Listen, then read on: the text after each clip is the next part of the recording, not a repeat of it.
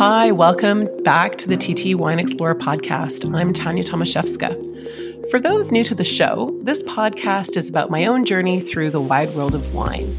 It's about the discussions which I have along the way with various people who are somehow connected to that world of wine, be it by way of wine travel, winemaking, business owners, or fellow wine enthusiasts and cork dorks like me. Wine and food are meant to dance together, so this means that I also cross paths with a lot of food lovers and chefs, like my friend Graham MacLennan. Graham is a fellow lawyer, chef, and the creator and host of his own podcast, Cheftimony. As you'll recall, Graham was my first guest when I started this TT Wine Explorer podcast. In that first full-length episode, Graham and I talk about Las Vegas. I can't tell you how many people contacted me after that episode to let me know how much they enjoyed hearing Graham's story and his observations about Vegas. This included people who told me that before listening to our episode, they had no interest in learning about, let alone going to Vegas. And now, Sin City is high on their list. For me, this is what wine travel can be all about, if you're open to it. It's about learning, adventure, and surprise.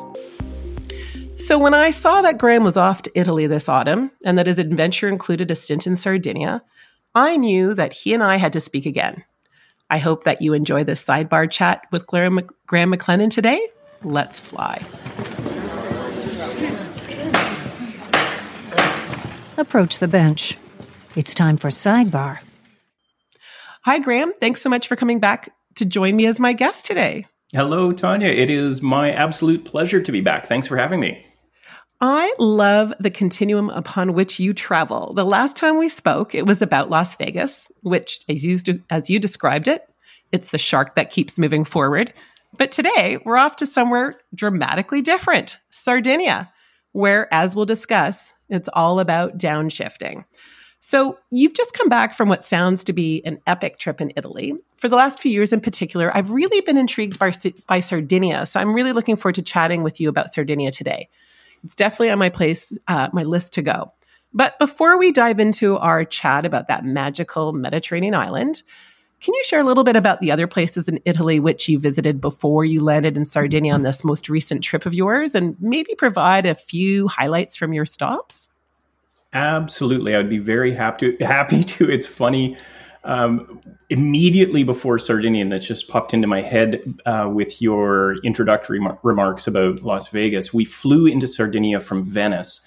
And I was joking on social media. I posted, because I have a lot of Vegas connection friends who follow my social media accounts. So I said, hey, turns out there's a Venice in Italy as well. And it's almost as beautiful as the original in Las Vegas. And all of my Vegas loving friends loved those comments, and everybody else hated those comments. So it was very divisive. But polarizing. It continues to be polarizing. Yes, it sure does. But before we got to Venice, we flew into Milan. We flew in and out of Milan. We picked up a car as soon as we landed in Milan, and we drove immediately to Piedmont. And this is just a glorious food region. We had been there in 2021, and we went back this year apart from the fact that it's a fantastic location and a delicious location to visit, we went back because in 2021, we had not been able to get into one restaurant. So I was determined to get into this restaurant. That is committed to the cause. Yes. So I emailed, we did get into the restaurant. We learned that they only open up their reservations twice a year. So every 6 months they open it up. But our Airbnb that we were staying at in this little tiny village, our Airbnb host is friends with Gemma. And this restaurant is called Osteria de Gemma. And it was just spectacular. It's in this little tiny village called Rodino, and Gemma has been making the same food, which is hyper local Piedmontese cuisine. She's been making the same food, I think the same menu for decades, and people go entirely for that. So that was a highlight. The local pasta, tagliarine, it's called. Very, very egg yolk heavy pasta, delicious, and family style plating. It was wonderful. And then the other really standout restaurant from the early days on this trip was a repeat. We had been there before in this place, also in Rodino. I would highly recommend any food and wine loving people go to Rodino. It's a village of 300 people, but it has spectacular restaurants. And this was called Uri, U-R-I, Uri Sapori Condivisi, and it is owned and operated by a young couple. They were both chefs, but she, Federica, now does the front of house work, and he, Kim, is the chef. Federica is local. She's Piedmontese. Kim is Korean. He came from Korea to Asti in Piedmont to go to culinary school. They met afterwards at a restaurant they were both staging at in Barolo, which your wine-loving friends would know well. The town of Barolo is very nearby. So they met, fell in love, and they now have this restaurant called Uri, and it is stunning. It's, again, hyper-local food, but it's got some Korean influences and cooking techniques that Kim brings. And wow, and all in the town of 300 people. All in a town of 300 people. Amazing. I said to be tying this into Las Vegas, as I like to do with most things, I said, you know what Rodino reminds me of? And she said, what? And I said, Las Vegas. And of course, she looked at me like I was crazy, but I said, honestly, you can walk 100 meters and you're at the next spectacular restaurant. So Rodino, much tinier than Vegas, but they've got a tourism base that allows them to have these restaurants that are well supported. So those were two standouts in our early days. And then we drove to Bologna. We had 4 nights in Bologna, which is just a crazy good food city, 2 nights in Venice, and then on to Sardinia. So your gourmandizing started strong and frenzy, but it sounds also such a relaxed pace. Despite having so many restaurants in a village of 300, it sounds to me that life can be slow over dinner, which sounds fantastic. And I think that gets me into our next destination, Sardinia. So where to start? Oh my goodness. Okay. Sardinia, for those who aren't familiar, is one of the largest islands in the Mediterranean Sea. It's close to Corsica, another island, which is part of France. And I've been to Corsica, and I did a 1-week village-to-village walking trip there, and I really loved it. And one of my impressions during that adventure was that the Corsicans embrace, wonderful food and wine scene, and very much off their own land and their sea. And they have a distinct culture compared to their mainland compatriots. So I guess from altitude, and before we kind of dive into a bit more granular about Sardinia, from what you observed during, I think you were there for a week, is there a similar feeling in Sardinia vis-a-vis Sardinians being, part of Italy, yet, a little bit remote on an island? Did you pick something up? You went from mainland over to an island. So did you perceive a difference in that tone? I did. I would absolutely agree with that. Before I give you more on that, just talking about Corsica and how close it is to Sardinia, this was funny. Over the course of our week there, it didn't happen to me, but it happened repeatedly to my wife. Her phone would inform her every now and again. It would say, "Welcome to France. You're in Corsica." And she would say, No, I'm not. I'm on Sardinia. So they are indeed very, very close. It's interesting. One person that we met on Sardinia had this way of referring to Sardinia and the rest of Italy that I found interesting. She would say, and she had spent a lot of her working life in Milan and had come back to Sardinia a few years ago. And she would say, not when I was in Milan, she would say, when I was in Italy.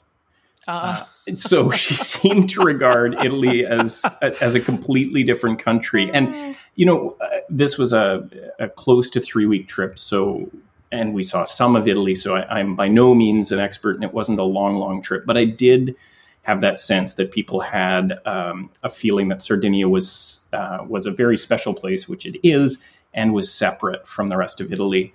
I think I interviewed on my podcast a year or two ago a fellow who was a chef in the U.S. Navy, and he cooked in Italy for years and years. So he had lots of great things to say about the cuisine there. But one thing that he said that I found very interesting was, he said, Italy is quite a young country. And at first I said, well, what are you talking about? And he said, well, when you think about it, the unification in the 19th century, where the modern state of Italy began, that was in 1861, I can now say, because I looked it up on Wikipedia. But I thought that was a really interesting point, and I think it's telling because, of course, Italy is ancient, but the country that we now call Italy has been around for not that much longer than Canada. Canada, as we know, it starting in 1867. So So I think there is still this very much differentiated aspects of the country. The regions are so important, and the food, the culture, the language can be so different from place to place. So that certainly is reflected. I mean, I can speak to the wine culture and you certainly on the food, but Italy is comprised of so many regions of really distinct wine production areas and grapes. And getting back to Sardinia and island and distinctness, and I guess to your point about recent modern history, at the same token, geologically ancient. And my understanding is as distinct from the mainland of Italy. Sardinia has a very different geological history, one of which is that it's a lot of volcanic activity was part of its formation. So this ties into, for me, wine, because I love what I call island wines and what are increasingly being called volcanic wines. So these are wines from places like Sicily, the Azores, Canary Islands, Sardinia, and other regions which have volcanic activity in their past, like Oregon and Napa Valley, and even here in British Columbia. I could do a whole hour on volcanic wine topic. I won't do that today. But, just taking a step back from altitude about geography, and since I haven't been there yet, in terms of when you were there in Sardinia, how would you describe the topography from what you saw in terms of the coastline and the elevation and the terrain? Did you feel its volcanic past? Were there different kind of climate zones that you traveled through? Well, I would say coming as we did from the north of Italy, the whole of the island of Sardinia felt like a different climate zone because it was substantially warmer than the other places we had been. And we were so lucky. We had much better weather than we had any right to expect in the middle and toward the end of November. But yes, we saw variations for sure in topography. We landed in, I'm still trying to learn how to pronounce this city name. I joke that it sounds to my Canadian ears like Calgary, but of course it's not. It's Cagliari. And it is the biggest city on Sardinia. So we landed there and we headed north immediately up toward Bosa. There are when we circled back at the end of our trip, we spent more time in Cagliari. And we went to some of the beach areas there. Sardinia has these stunning, huge, long white sand beaches with the gorgeous Mediterranean Sea beyond. But heading north, it very quickly became very twisty. The roads were very, very, very narrow, very, very twisty. A little bit stressful driving, but glorious scenery. And as we pulled into Bosa, it was like looking down into this verdant valley from these mountain peaks. It was absolutely beautiful. We spent a couple of days there, and then we headed further north, and we stayed in just outside a little village called Luogo Santo. And from there, we were able to go really to the northern tip of the island. And there, I would say, again, we spent some time on these beaches, and off-season travel, I have to say, it is a glorious thing. We were literally, B and I were the only two people on this beach that just extended forever. And we hiked, in order to get to it, you had to hike through and over these volcanic rock formations. So it was just stunning, absolutely beautiful. But I would say from what I saw, it was on the northern end of the island that I saw the most obvious evidence of volcanic activity. And it was these gorgeous rock formations that spilled out into the ocean. Wow. And, when you're describing it, it seems to me there'd be a lot of blue because of the ocean and the sky. You told me I had great weather and green because I know that there are vines there. And I assume there's some lush aspects. And this gets into my next question, and again on the topic of zones, but maybe a different type of zone. And this is something that you discussed in your recent Cheftimony podcast episode you called Snapshot of Sardinia, I think. And that's about the concept of blue zones in the world, and that Sardinia is considered to be one of them. I've been really thinking a lot about living in and embracing and how we feel the benefits of what we call blue space and green space. Can you explain a little bit about what blue zone means in the context of Sardinia and, what life is like there? Sure. So as I understand it, there are 5 blue zones on the planet. And again, I've just started to read a little bit more into this topic because we met some people on Sardinia that sparked this as an interest for me. And it's not the whole of Sardinia, it's a portion of Sardinia that is a blue zone. And the other 4 in the world, there's one in Costa Rica, one in California, interestingly enough. And then the last 2 are on specific islands in Japan and in Greece. And blue zones are the very simple take, which is my understanding is a very simple one.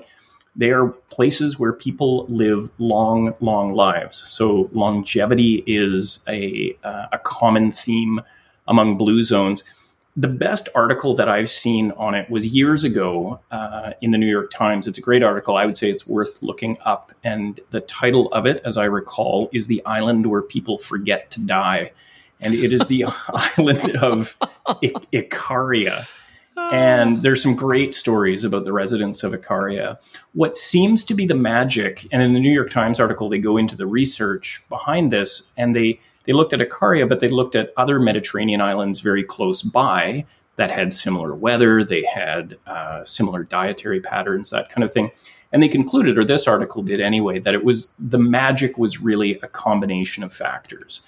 So a healthy diet for sure, exercise for sure, time outdoors, absolutely. Socialization, very, very important. Playing dominoes with your neighbors, very, very important. Perhaps over a glass of wine, that seemed to be a consistent theme too. A glass or 2 of wine a day, perhaps not more than that, but moderate drinking seemed to be another factor as well. And certainly on Sardinia, we were amazed actually the whole of our trip there. We kept running into people who had made a conscious decision to downshift. And I use that term because that was the one used by our new friend Alberto. And on our last days on the island in Cagliari, back in the big city, we met up with Alberto, and he is he's a former academic, a former statistician, and he left that life behind him. And he became a tuk-tuk driver. And he said, you know what, I want to share my love of my city and my island with people. And that's what he does. So he drives you around for an hour or 2, depending on what you book, in this tiny little tuk-tuk, 2 tiny little seats in the back. And he shares the history and takes you up to viewpoints so you can look over the whole of the city and see the beaches. And his take on it was that Cagliari, at least, is that's another of his words, a great compromise. He said, we have so many good things here. We're a city of about 500,000 people, so we have some sophistication. We've got a great university. We've got an international airport. Yet, we're small enough that you can get out of town. You can get to a beach fairly quickly. You can choose to live more simply. There is wonderful, because Sardinia is so productive in terms of food and wine. There's great local produce. So these were the people that we met on Sardinia. And I don't know if we were just lucky or if everybody on Sardinia is like that. Yeah. Well, you had a weak sample group, right? So yes, that's right. And I'm so happy that you met Alberto. Well, for many reasons, but one of them selfishly for me is I would love to borrow and start using that word downshift. Yes. It's so applicable. And I think we use different words in these times about how we try to do that. And so I absolutely love that. You mentioned in your snapshot episode on Cheftimony another person that you met, and maybe someone, that resonates with me because another former lawyer. Yes. I mean, you're on the tools still, but you've also had other adventures away from the legal tools. On the tools, I like I'm that not phrase. on the tools right now, so to speak, as a practicing lawyer, although I enjoy drawing upon them daily. But you mentioned that you met a lawyer, a former lawyer, I think she's not practicing anymore, from Milan, who made a sea change herself. She moved to Sardinia and started a pasta cooking school.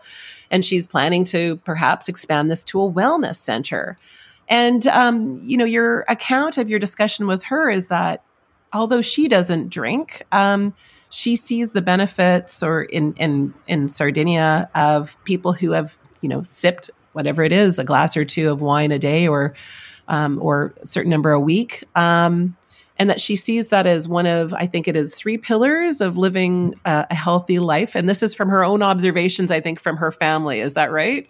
Yeah, this is Simonetta, and she is the woman who she's the person I mentioned earlier who referred to Milan as, when I was on Italy, or in Italy, and now I'm on Sardinia. And so she was as I understand it, a corporate lawyer in Milan, and 4 years ago she said, okay, that's enough of that.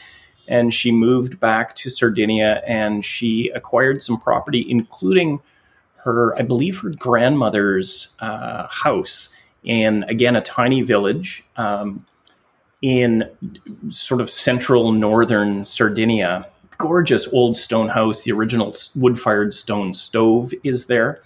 And she acquired some buildings as well around this house. And I think her longer-term vision is to create a bigger wellness center and maybe a longevity center. So she puts on these pasta-making classes. And yes, she sees 3 real pillars to longevity. One is making pasta, and it is the making of the pasta that is the key. I think the eating it is good too. She uses local, organic, delightful flour. But she said, in fact, she left us we made various shapes of pasta. We made the pasta dough and then made them into various shapes. And she had us making this one shape where you roll out really thin strands of pasta. It looks like peachy, if people have ever seen peachy pasta. And then you take these strands and you braid them together into these quite complicated shapes. And so she showed us how to do it, and we eventually got onto it and we were able to do it. And she said, okay, I'm going to leave you doing that, and I'm going to go make some lunch for us or work on lunch, and then I'll come back. She said, I'm leaving you to do this for a specific reason, and I'll tell you why later. And so she went away, and we kept making pasta. And it was, I'm a decent cook, and it was difficult. It was a new technique to me. So I was concentrating on this pasta and trying to get it right. And of course, my wife, who doesn't cook nearly as much as I do, was doing it better than me. So I was inspired to try to do my best. And then Simonetta came back and she said, now, while I was gone, you weren't thinking about anything, were you? And I said, no, I wasn't. I was hell-bent on making this braided pasta as best I could. And she said, that is the magic of pasta making. You're absolutely in the moment. So really, it's a form of meditation. It's a meditation. Yeah, it's a form of meditation. And beyond that, she said, traditionally, pasta making would be done by 8 or 10 women in the village who would get together and make a bunch of pasta. And she said, and then you have the combined benefit of not only this meditative aspect to making pasta, but the socialization as well. So it's like going to the psychologist. You got 8 or 10 friends together. Yeah, it's talking it out, right? Exactly. Wow. And then she showed us, we did a little tour of her property, and she showed us her winemaking or a winemaking room. It had this manual press, and she showed us some of the wine that she has been making. And she said, yep, wine is another pillar. And then the final one was a healthy diet, not surprisingly. Mediterranean diet. Yep. Yeah. And she said, you should eat fruits and vegetables, and they should be from your own garden. So there you go.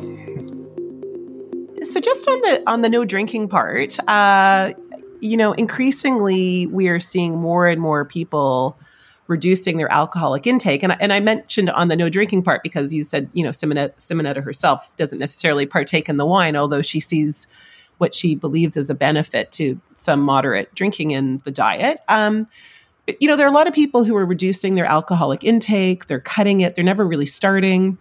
There's much more of a conscious consumption or consumerism these days around alcoholic beverages for a lot of reasons. And I know that I myself, I'm mixing up things a lot with low alc and no alc drinks and wine, and then times when I'm not drinking any wine. For me, this doesn't preclude wine adventure. One of the things that I love about wine exploring is that it's not just about wine, it's about everything around it, at least in my view and observations from many people that I see wine exploring. I've led a lot of wine tasting and private tours where there are some guests who don't actually drink wine, and some smell it, some don't smell it. But they like learning about it, and they like experiencing the place where it's made and hearing from the people who make it and experiencing that passion. So why I'm mentioning this is that I understand that your visit to Sardinia was a dry one. So, how did you experience the wine culture there? It's a wine producing region. It makes white and red wines like Vermentino and Cannonau.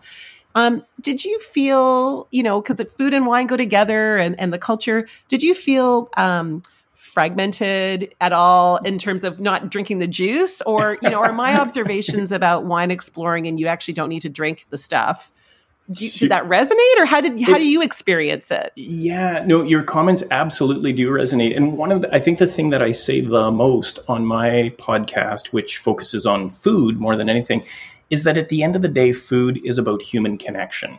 Of course, it's about food. I love preparing food. I love eating food. I love making delicious food, experiencing it. But really, the magic is how it brings people together. And I think what you're saying about wine is it's the same thing. You have people together, and there's so many ways to be interested in it and to learn about it.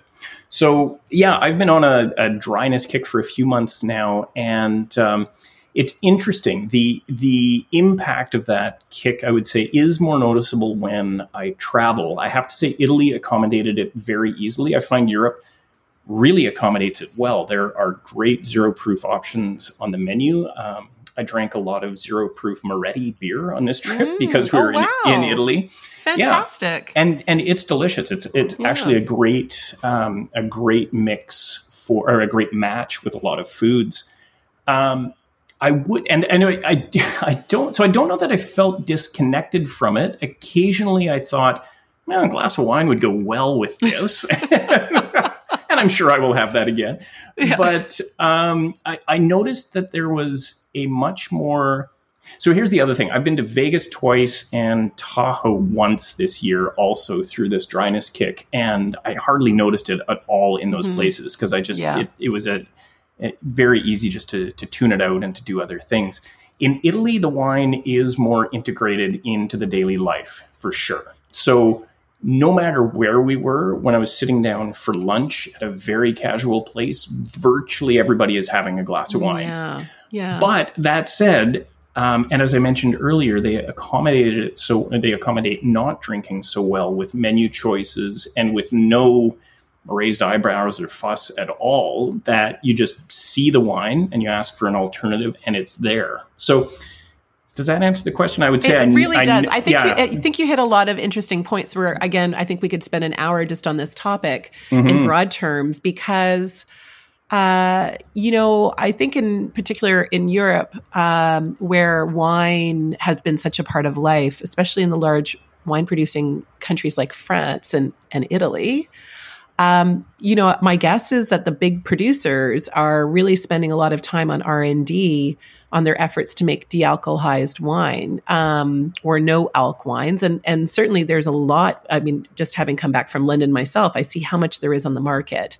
And, in France, where there has been a decrease in wine consumption, which just seems very disparate historically from French life, I think people are going to start to think, well, we still want to clink glasses. It's kind of like you can clink glasses with beer, and there'll be people who are working to have perhaps no alc or de-alc wine that is closer to the thing, so to speak. So I appreciate your comments and your observations on that. But getting back to the food part, I remember during one of our sidebar chats on your podcast earlier this year, I was telling you how much I was loving Vermentino from Sardinia. And for those not familiar with Vermentino, it's a delicious white wine. It's kind of a mix or a swap with Pinot Gris, a very kind of textural Pinot Gris or a Chardonnay or a Sauvignon Blanc. You can find stone fruit, green tones, fresh. Maybe there's some minerality, really food friendly. So we were talking about that before you went on your trip.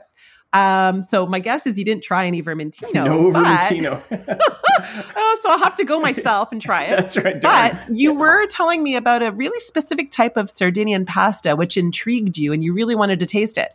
So I want to know did you find that pasta? What's it called? And, was it all that? Yes. Yes, and yes. We found it and I ate it and I loved it. It didn't happen until our last 2 nights on Sardinia when we were back in the big city of Cagliari.